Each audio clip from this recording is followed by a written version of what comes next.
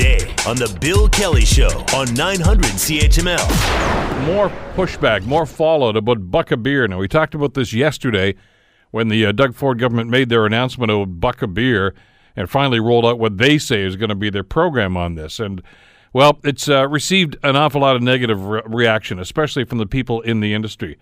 And I want you to understand exactly what's going on here, because basically the government has thrown this all back at the brewers and said, look, you guys have to drop the price. And if it affects your profit margin, too bad, so sad, because they're going to continue to draw all the taxes. It's a very complicated thing and very one-sided issue. And a number of the microbreweries and the very successful breweries in this province are speaking out against them. One of the first to issue some concerns about this, of course, were the folks at Napanee Beer Company. Jordan Saunders is the founder and head brewer at the Napanee Beer Company, joining us on the Bill Kelly Show to talk about this. Jordan, thank you so much for the time. It's good to have you with us today. Thank you for having me. Let's talk a little bit about the implications, and I want to maybe get into some detail, Jordan, about the issues facing you, the costs that you are faced with on a daily basis as you produce this stuff, because I don't think the government was very clear on that, and there's probably a reason for that at the time. But your assessment about what the government announced yesterday and the impact it could have on your company. Well, I think, to put it simply, the impact of the Buck of Beer program is a bad thing for Ontario-owned breweries, and that's for a couple reasons. The first, I would say, is simply that it politicizes craft beer, which up to this point has been this really great egalitarian thing. At the end of the day, it doesn't matter who you vote for or where you lean. You can enjoy your favorite stout or IPA or lager, but today you can't open a beer in this province without thinking about politics, and I don't like that as a brewer. Second of all, the Buck of Beer challenge, as the government has said, encourages small Ontario-owned businesses to make less money on the product we all work so hard to make to support their campaign promise. And finally, the biggest concern that we have as a brewery is that the Buck of Beer program achieves its goals very disingenuously by, with lack of a better word, bribing big businesses to participate in Buck of Beer by giving them thousands and thousands of dollars in free advertising and shelf space that we as a small brewery would pay a lot of money for.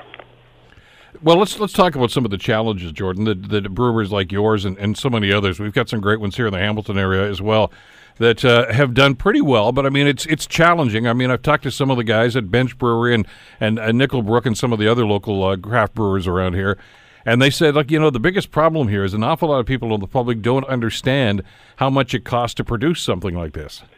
That's absolutely true. We've seen a number of comments on social media in the last day indicating that Ontario breweries are getting rich on high beer prices, or insinuating that we're taking all this money from the Ontario public and just hiding it away in our offshore accounts. It couldn't be farther from the truth. Beer is a business that we're all in because we love it. It's not because we're making a bunch of money. Beer is a very, very narrow margin product that we make and we sell because we love it. But for instance, when we talk about some of the products and the work that goes into this, and as one of the brewers was telling me yesterday, look, you want quality beer, don't you? I mean, that's what the reason you maybe lean towards the craft as opposed to some of those international brands. You've got to pay for quality products. That's all there is to it. I mean, I'd love to pay $1,000 for my brand new car later on this year too, but I know I'm not going to do that. If I walk into the Chevy dealership and said I want that 2018 model there, I'll give you $1,000 for it. They're going to laugh me out of the lot. That's absolutely true. One of the funniest things that's come up is that the question has been asked a lot about how much it costs to make beer, and the statement I've made a number of times in the last day or two is that I couldn't make a beer that I would be comfortable selling to you for $1. The cost of making good beer just is higher than that. It is not compatible with the very outdated concept of Buck of Beer. Well, I'm wondering if people are confusing what you do with some of these brewers where you can brew your own sort of stuff and think, well, that's easy. Why can't, those guys they're not spending very much money. But I guess the word that we have to introduce into this conversation here, Jordan, is quality. Absolutely. Quality is something that we in the craft brewer industry in Ontario are so proud of. We talk a lot about the quality of the beer we make. You're not going to get quality beer at a Buck unit, and I say that with confidence. I've been in the industry long enough, and I've been in business long enough to know that you can either have something cheap or you can have it good. But you're not going to get both. And Buck of Beer is a perfect example of that. Well, if you were forced to, and I don't want to mislead anybody here, because the legislation that Ford talked about yesterday is not forcing anybody to do this. They're encouraging you to do it. But if you were forced to charge only $1 for the beer, how would that impact your operation? I mean, obviously you'd have to change the quality of the product, wouldn't you? Absolutely. Honestly, we'd be out of business if we were forced to do it. And it's nice to know that we're not being enforced to participate in bucket beer. But the reality of it is, our flagship beer, which is our Blacklist Black German Lager that we sell all over Ontario, if I were to sell that for $1 today, I'd lose more than $1 per can right out there. So that means I wouldn't be paying my employees, I wouldn't be paying my rent, I wouldn't be supporting my family and my community, all for the sake of supporting a campaign promise. And I think people understand that. I mean, I think that's why we've seen such a growth period here with craft breweries, because people are looking for that quality. And I understand that, some people are simply going to say, look, we're consumers, we want to get the best possible price. But I think at some point you have to understand that you've got to pay for a product like that. I mean, if you want something that's going to be just a little bit better, you're probably going to pay a little more for it. Absolutely, that's right. And they don't seem to get that. So when the announcement was made yesterday, now there's some speculation, as you know, Jordan, last week when Premier Ford was talking about this, and he was talking about some incentivizing that was going to go on, which led to speculation that there could be some financial incentives on this. And instead he said, no, you're going to get some advertising within the LCBO, which I don't know your thoughts on that, whether you think that's actually going to be a fair trade and for what you would have to do to try to comply with what he's suggesting. It's certainly not fair, and in fact, this is the central concern that we as a brewery have. So the government has been clear and said that it's not a financial impact, and that they're not paying brewers. But let's be realistic. The only brewery in Ontario who's already signed up to say this said on the radio shortly ago that they're looking forward to getting free premium shelf space at LCBO stores that would cost them between $300 and $700 a month per store. Now, if we were to be given that same benefit as an Ontario-owned brewery, that would be the benefit of around $60,000 to $70,000 a month for our business. But to do that, we'd have to lose an equivalent amount of money on the beer we sell. And I think it's unfair to say to Ontario breweries, we're going to be giving this thousands and thousands of dollars of free advertising to breweries who can afford to drop their pants on the price, which in the real world is just going to be multinational corporations that aren't even owned by Ontario citizens. Well, and I think a lot of people need to understand that. I don't know if they want to follow the business track that goes along here, but I mean, a lot of the beers that they might buy at the beer store, without getting into all kinds of brand names, are foreign owned. I mean, that's what it comes down to. I mean, if you're buying what you think is Molson's, or any of these, or Coors, or anything else, these are all offshore entities right now. I mean, what I'm looking at doing here is supporting local economies, whether it's here in Hamilton, whether it's in Collingwood, whether it's, you name it, any place. You can find that quality if you look for it. But there are challenges even at that point, aren't there, Jordan? Because, I mean, you've got to be able to market it. And if you want the LCBO to carry your product, you've got to shell out some cash for that.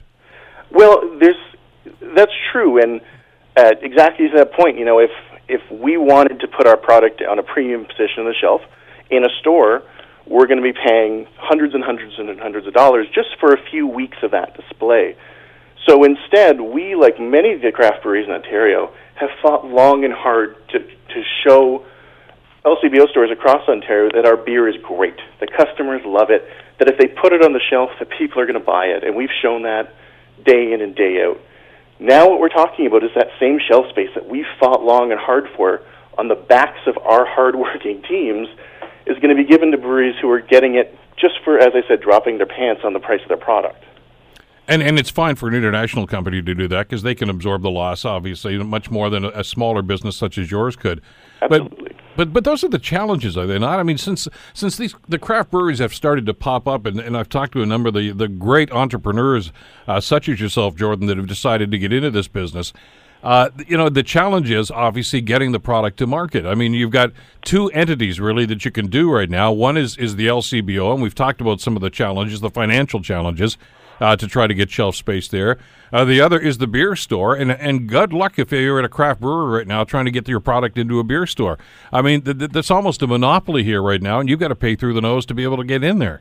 That's true, and I'll even add to that. It's not almost a monopoly; it is a monopoly. You know, these big foreign-owned brewers, Molson Coors, Anheuser-Busch, Sapporo. These are all foreign-owned entities that have an absolute monopoly on the sale of beer in Ontario because they're the owners of the beer store.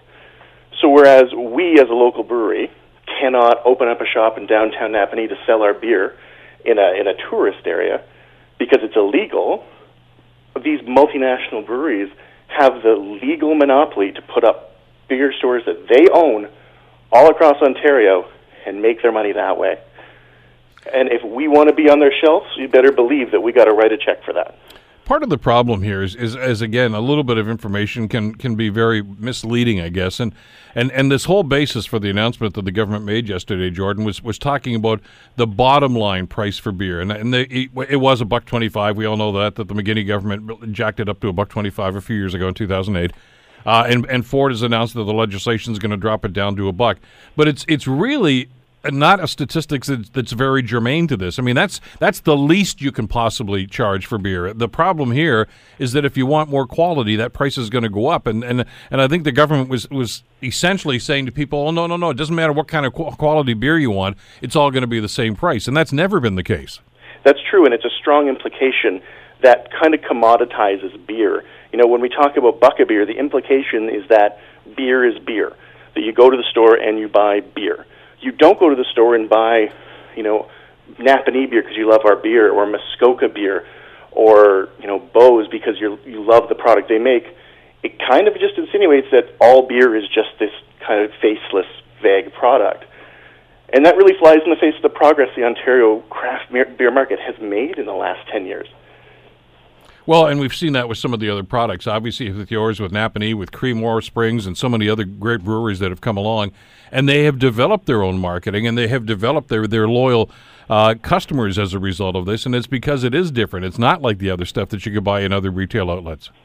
That's absolutely it. And, you know, one way to think about this is, we just said the previous minimum price for alcohol was about $1.25 a bottle, and there wasn't a brewery in this entire province who was selling for the minimum price. Because selling for the minimum price in any business doesn't make a whole lot of sense. So now we drop the minimum price to $1, and everybody knows, including the government, that there isn't a brewery that would participate in that willingly. You know, we put out this announcement to the craft beer market and say, hey guys, do you want to make less money on the beer you make? And no one is going to say, yeah, for sure, I make too much money. So instead we have to bribe breweries to participate in this by giving away this free advertising and giving away this shelf space that is very valuable, and otherwise you would pay a lot of money for. But there's something philosophically incorrect with the announcement that they essentially said, and the Finance Minister, Vic Fedeli, was there with the Premier yesterday when they made this announcement, and basically said, we're keeping our pile of money. We're not going to charge any less tax because we want that revenue for us. We're not going to give you a break on the money you have to pay to the LCBO, but we want you to lower the price, but you're going to have to take a hit on your bottom line to do that. I mean, where's the fairness there? Well, and that's a great point. There isn't any fairness to that. And that's why we need this Buck-A-Beer bribe, because otherwise there would be no Buck-A-Beer, and the Premier wouldn't be able to stand there in front of the camera and say, promise made, promise kept, and walk away like there's no more discussion to be had. There are some people that might be in a position, though, some businesses, though, Jordan, that are, as you mentioned, some of the multinationals that can do this. Is this going to be a concern for the craft breweries? Is it going to create an unfair playing field now? I honestly don't think it will have a big long-term impact on us as craft brewers long-term. I think the reality is anyone who wants to sell their beer for less money should be allowed to do that. We have no concerns with that.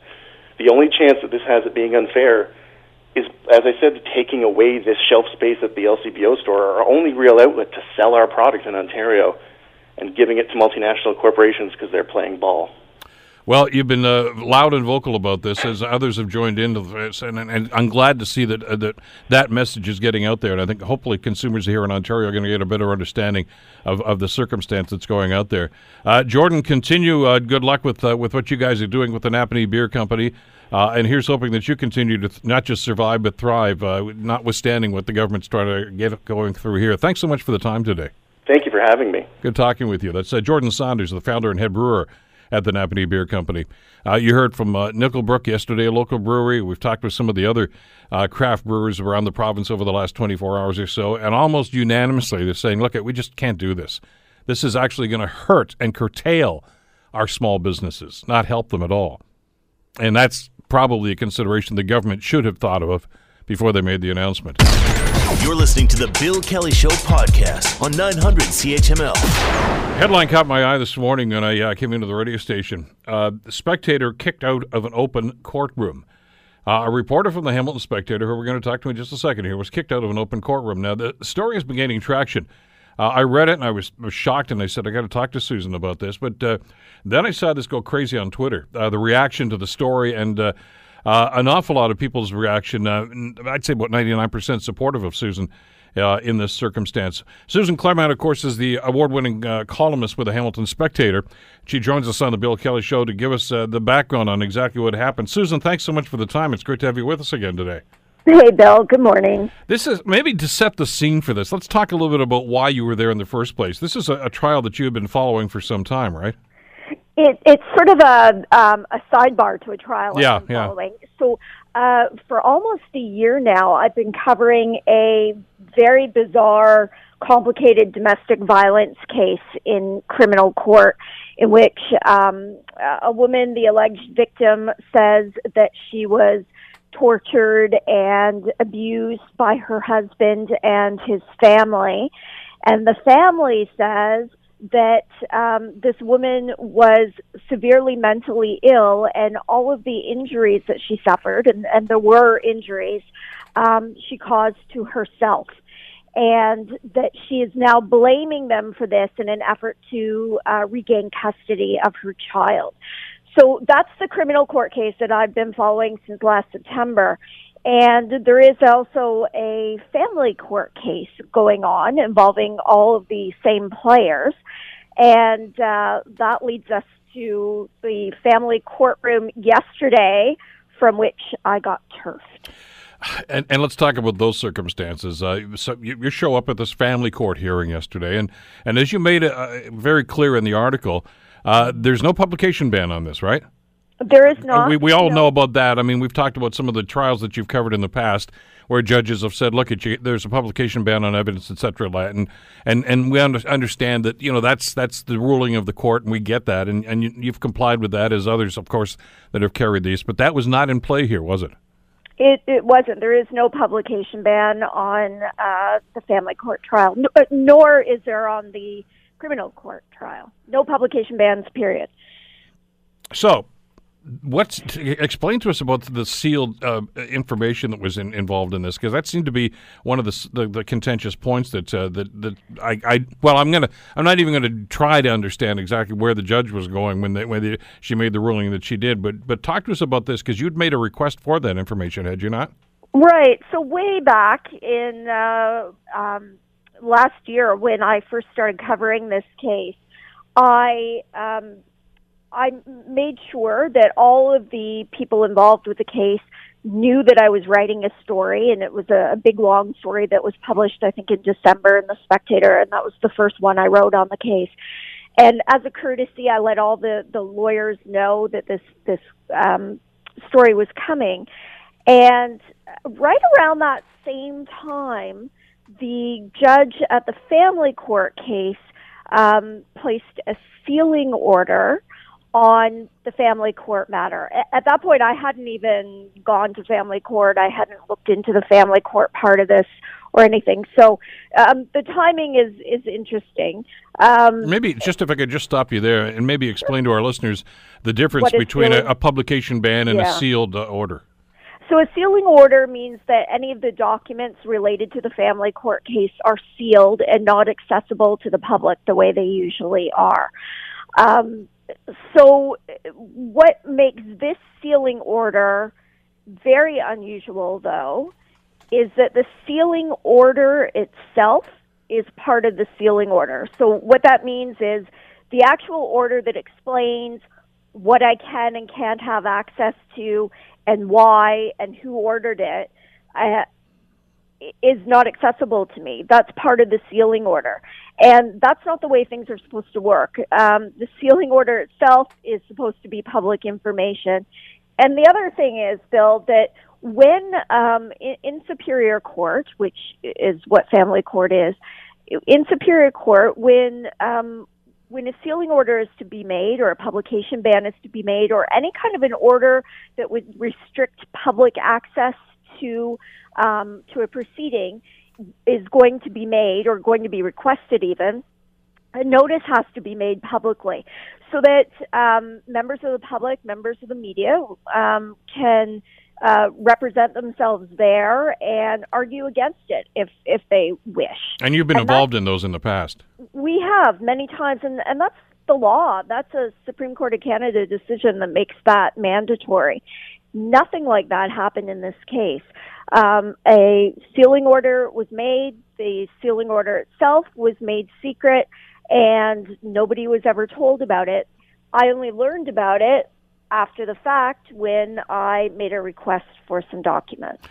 That's a bizarre circumstance, really. I mean, because as I say, this is not the first time that you had sought this information out, and essentially you were told that, well, it's involved in a sealing order. You weren't told that there was a hearing about this. I guess there wasn't one. I don't know. There wasn't one. All right. There was and then when you asked for the explanation for it, they said, well, that's sealed too. Right. It's really a bizarre circumstance. It is bizarre, and so one of the things that the court refused to tell me, because they claimed it was part of the sealed information, was something as simple as, when is the next court date for the family court matter? Nobody would tell me that. I had been told that was sealed. So I had no way of knowing, where to show up in court to even speak to a judge to request that the sealing order be reconsidered or try to make any headway with this. So as it turns out, last week I was sitting in the criminal court part of this case when a discussion began in open court between Justice Andrew Goodman, who's the criminal court judge, and various lawyers about the fact that one of the accused was needed in family court at the same time that he was supposed to be in criminal court. So he was basically double booked. And they were trying to figure out the scheduling around that. But what I learned was, the family court matter is happening at 10 o'clock on Tuesday morning. Well, finally, I know where it is and when it is, so I'm going to go and see what happens. Now, you pointed this out in the piece, but I just want to remind our listeners about this, too. That this is an open session. I mean, I can go to the courtroom this afternoon if I want and sit down at whatever trial is going on. Family, it's open to the public unless there's some legitimate reason. And do the justices have to give a reason for that if they are going to put restrictions on it? Well, because the one I've usually heard is, well, it might prejudice somebody or the jury or somebody else in situations like that. But there doesn't seem to be any indication that was at play here. Right. So you're right. I mean, in 99% of the cases, court is open to the public.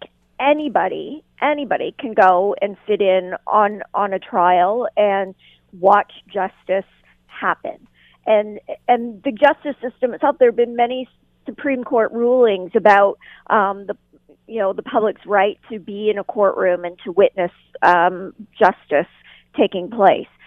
So only in very, very rare and specific circumstances can a courtroom be closed. Even when there's a publication ban in place, and this, as you said, this happens frequently with trials, particularly the kinds of trials that I cover, Bill. And even if there's a publication ban in place, it doesn't mean that I can't be in the courtroom. And it doesn't even mean I can't take notes. I sit there, I take notes. I just can't publish anything that's covered by a publication ban. So there can also be orders excluding witnesses, and that is the case in this particular family court matter. But I'm not a witness. I have nothing to do with the actual trial. I'm just a member of the public sitting in and observing.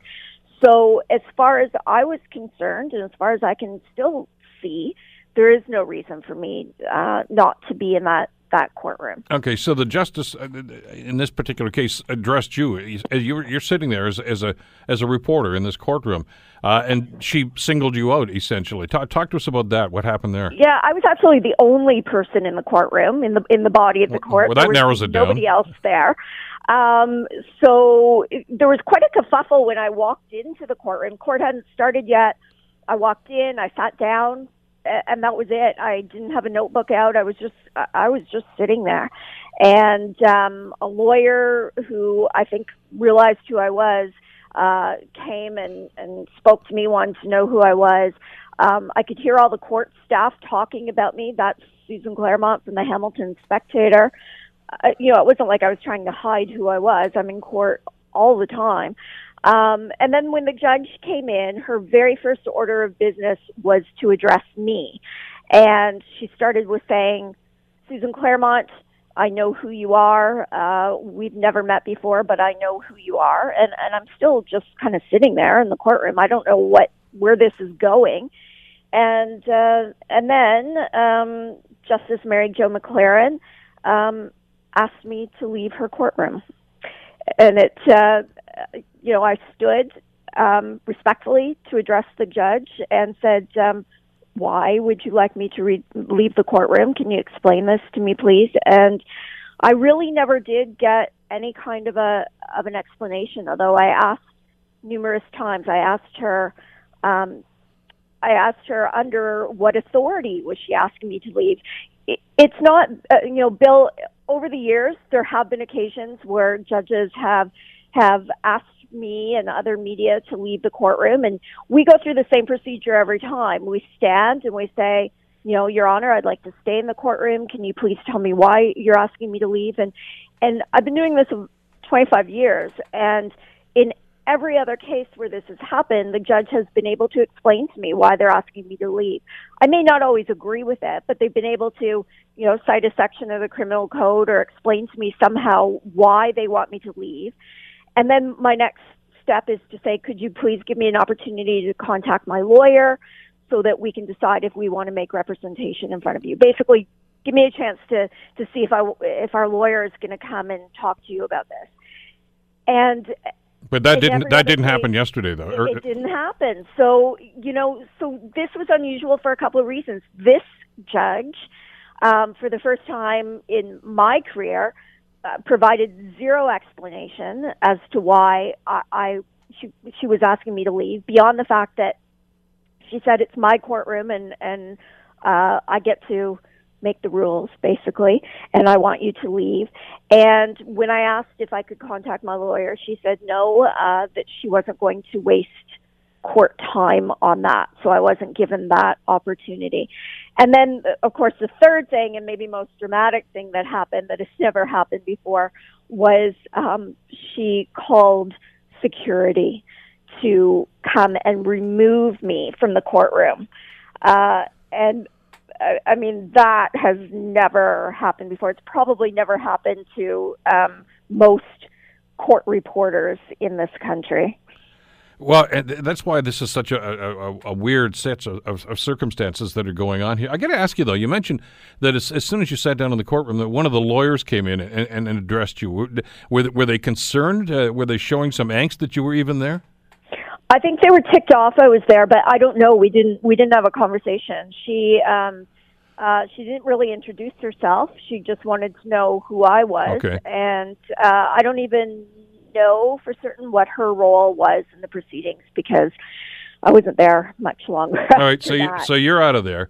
But you did talk to the spec lawyers about this, and talk to us about that, because some people are simply going to take the judge's explanation that it's her courtroom and she can do what she wants. But the legal opinion that I saw that indicated that's not necessarily the case. That has to be weighed against the right for people to know in free and open trials. Absolutely. So the Spectator's lawyer, Brian Rogers, and I had many discussions yesterday about what was going on. And yes, a judge has control over her courtroom, but they cannot just arbitrarily and with no explanation remove someone from the courtroom. That power that they have is really, Bill, only to be used when someone is disrupting the courtroom somehow.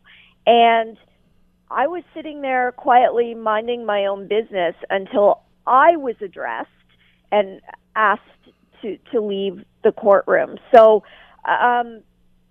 I can't imagine that I was disrupting the courtroom in any way by simply asking to stay in an open court. Where do you go from here? What are the next steps on here? I mean, obviously you're upset about this. As I mentioned, the Twitter action that I saw on this, overwhelmingly supportive. And I saw tweets from all over North America this morning, Susan, and that had to be rather heartening to see that kind of support, given the barrage that media can sometimes be in these last couple of years, especially. So that's there, but at the same time, I don't get the sense that you want to just let this go. Well, I mean, I'm about to have a discussion actually with Paul Burton, the editor-in-chief of the Hamilton Spectator, and our lawyer, Brian Rogers, about what our next steps will be.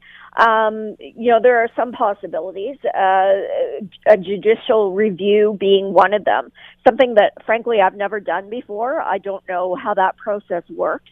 But it's asking for a higher body to sort of review the actions of the judge and see whether there was any wrongdoing. So that's an option. But what I can say for sure is that I will continue to report on this case from both the criminal court end and as well as I can on anything else that happens. I'm continuing to try to get a copy of that sealing order. I now know when the next court date is for family court, so I'd like to be there for that. We'll see how that goes. But this isn't going to prevent me from covering this case.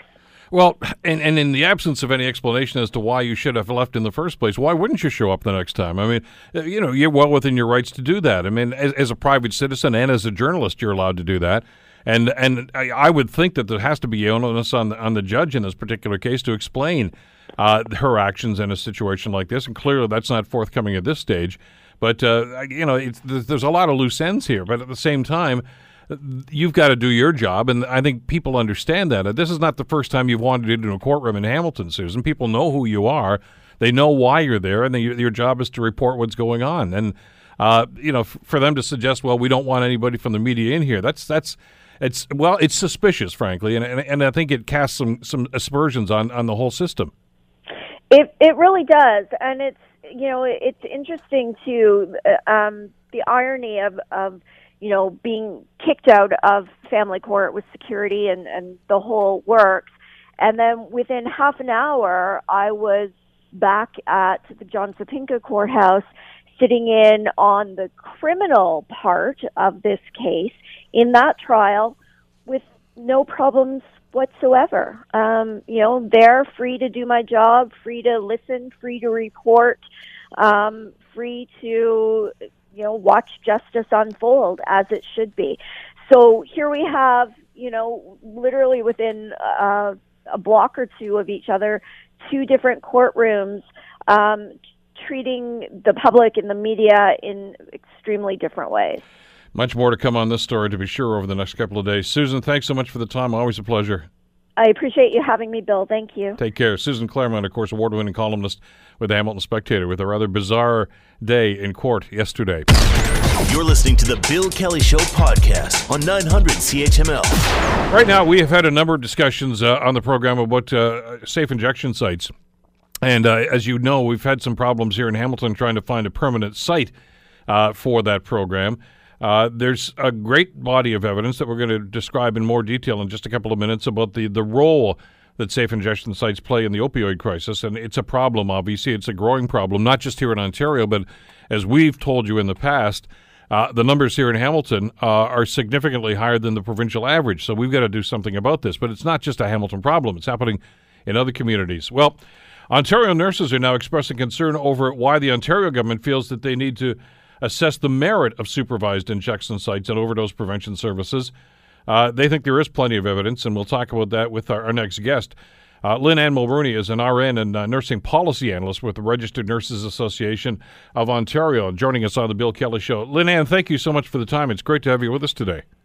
Oh, thanks very much for the invitation, Bill. Well, it's got to be frustrating, I think, for your organization to be going through this process right now. I mean, this is something that has been discussed. It has been studied.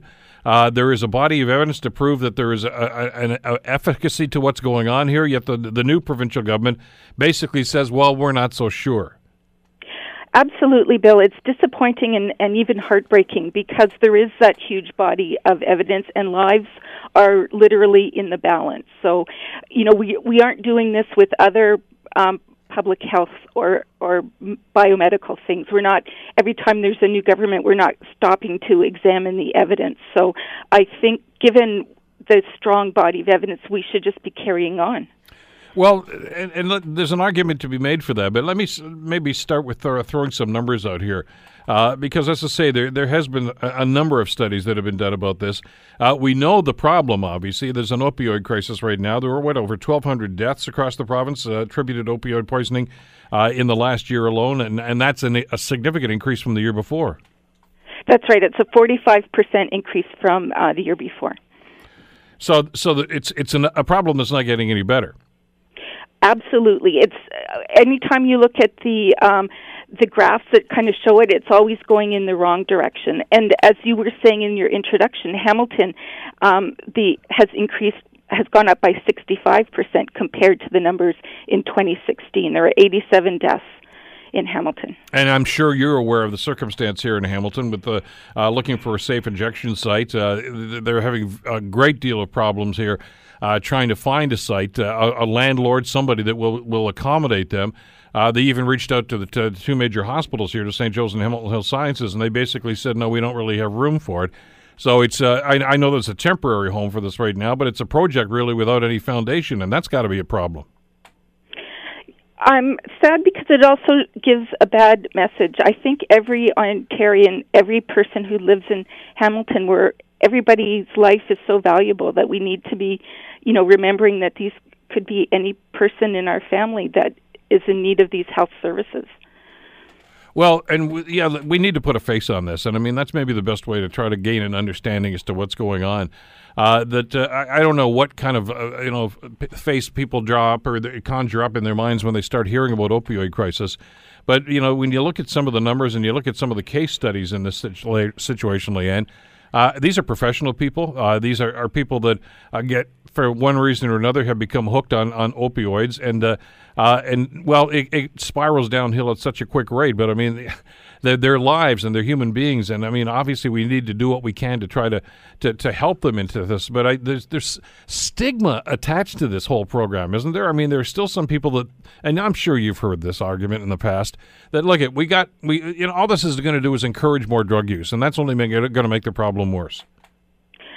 So I think, as you were saying, it can happen to people at any walk of life. I mean, certainly, sometimes you hear of well-known people or celebrities that you would think it might not happen to, but it does. It happens to people, at the top, middle, and people who are struggling financially as well. And the thing is that people who sometimes, I think if people actually knew the stories of people who are struggling with this, sometimes people get into this difficulty because they've had many, many other traumas that have happened in their life. So it's kind of, sometimes they've started with great difficulties in childhood and then gone on to have many, many other terrible things that have happened to them. So they're just trying to ease their pain sometimes. Well, and ease the pain, I think, is a critical element to this whole thing, because there are some people that are dealing with chronic pain and as a result, of course, have tried to use opioids to try to deal with that and to try to gain some sense of comfort. And obviously, an addiction can result from overuse of those sorts of situations. And all of a sudden, they find themselves in this spiral going out of control. There's a real problem here, and I want you to ask or talk to us right now, if you could, Lynette, about the program, about the safe injection sites at all, and what happens. And maybe if you could walk us through the process of somebody who walks through the door there, maybe we get a more clear understanding as to exactly how efficient and how important these are to this whole bigger problem. Absolutely, Bill. So people who would attend one of the overdose prevention sites or supervised injection services sites, they would be coming in with drugs that they had already obtained from someplace. They would be in an environment that would have often nurses, peer workers, other people who are well versed with what's going on. They would be in a safe, clean environment where they would have access to clean needles. They would have people who were monitoring them so that if the poisonous opioid that they happen to be taking, because a lot of times the drug supply now really is filled with all kinds of other harmful things, they would be able to resuscitate them so that they wouldn't die right there from the overdose. And then it also has a lot of other benefits in terms of preventing people from getting infection. It prevents people, it helps people stay alive long enough so that they can maybe access the help that they might be looking for at another time, such as rehab. And that's an option that doesn't get talked about a whole lot. I mean, for those who still have this idea that it's just a place where these guys can shoot up and do what they want and then go off on their way, there's counseling available. There are people that you can talk to about this. I mean, I don't know that you run into too many people at all, Lynn, that say, hey, I'm happy with this lifestyle. A lot of them are trying to find a way out of it, but at the same time dealing with a physical addiction.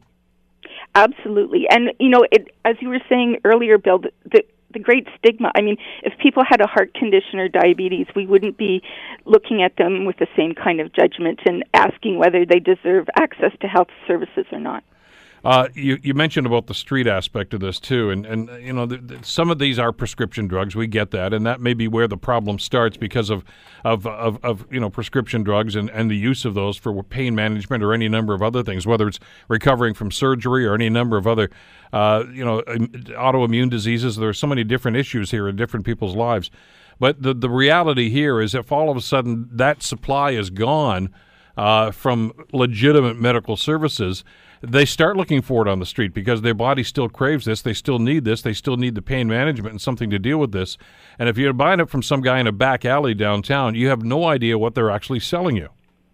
Absolutely. There's no quality control or any way of knowing what exactly it is that is being introduced into your body. It's literally often a kind of poisoning. So there's that element of it.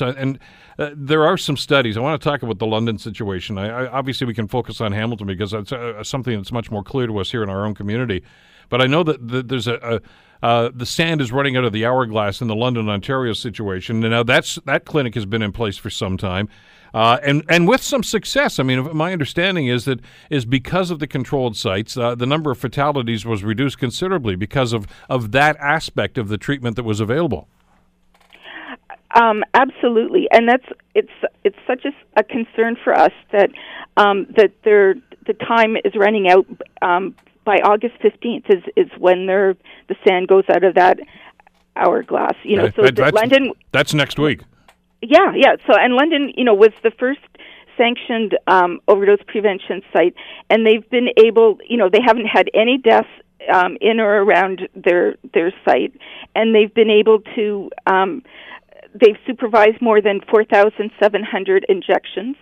So it's in the, as you were saying before, in a better world, nobody would be in this situation. But in the meantime, we're in an emergency, and so we have to actually respond appropriately. Well, and there's a body of evidence out here. We get that, but and you've stepped up to your credit. The Ontario Nurses Association have stepped up, but you're not the only voices that are doing this. The medical officer of Health for Toronto, the former medical officer, Dr. McEwen, has been a strong advocate for this. Other healthcare workers have been an advocate for this. You'd like to think that when governments are trying to decide on policy, that they're going to talk to the people on the front lines that are actually delivering that policy.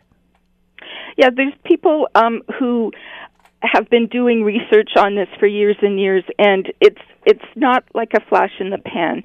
I mean, even if you look back at the experience in Vancouver, that's been going on for 15 years, and they've had 3.6 million visits over 15 years at the Insight facility there.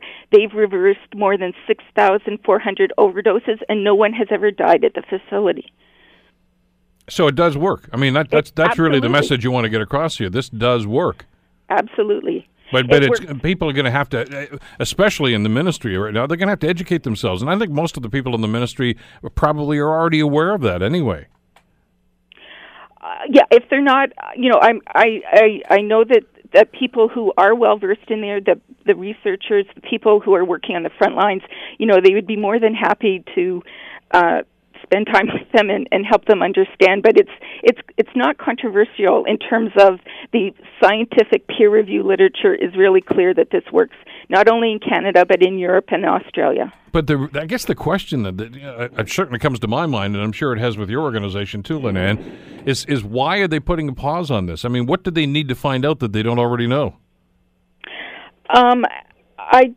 Honestly, I really don't understand what's going on, except for, again, it makes me really sad in terms of, I think this helps to increase the stigma and the discrimination that we were talking about before. Well, it seems as if they're playing to it. Yeah. We don't want these druggies in our neighborhood. This is one of these, NIMBY things. We don't want this sort of thing going on. The fact of the matter is it's going on in those communities in the back alleys and behind closed doors now. And this is actually trying to bring people to a common site where they can get proper help for these sorts of things. You'd think that they would be embracing a program like this. Yeah, it's from the health point of view, it's cost effective. It has not been shown to increase crime or anything like that, and it also helps with, if there's needles or things like that in the neighborhood. So, I mean, from an evidence point of view, there's just no reason why the sites should not be continuing and expanding as needed. Well, because we've heard the stories, and I'm sure you have in different communities around the country. And even here in Hamilton, we've heard about this, about, syringes found in parks at night and in alleys. And sadly, some people that are already overdosed and some die. Many of them die. We talked about those numbers already, with 1,200 deaths, over 1,200 deaths last year alone.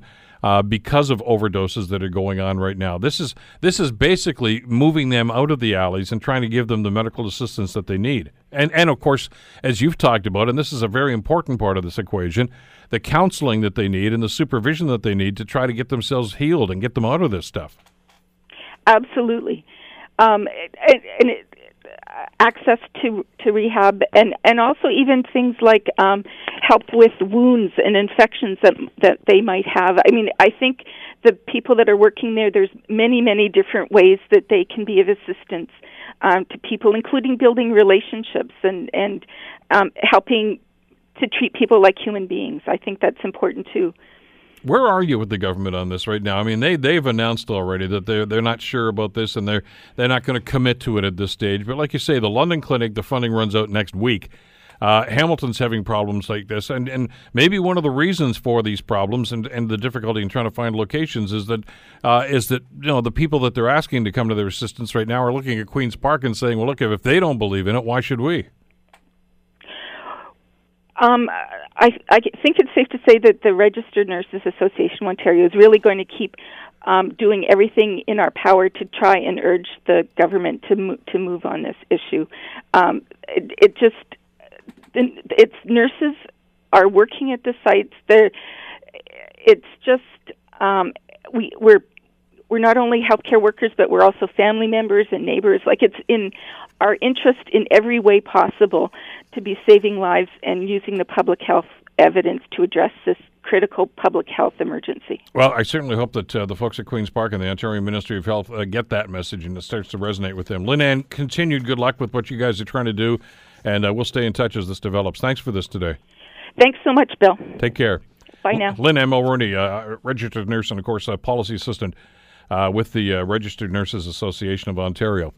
It's sad. It's really problematic and it's tragic that people are dying because the government, which already has a program that's effective right in front of them, and is thinking, well, we're not so sure anymore. Really? Come on, people, think about this.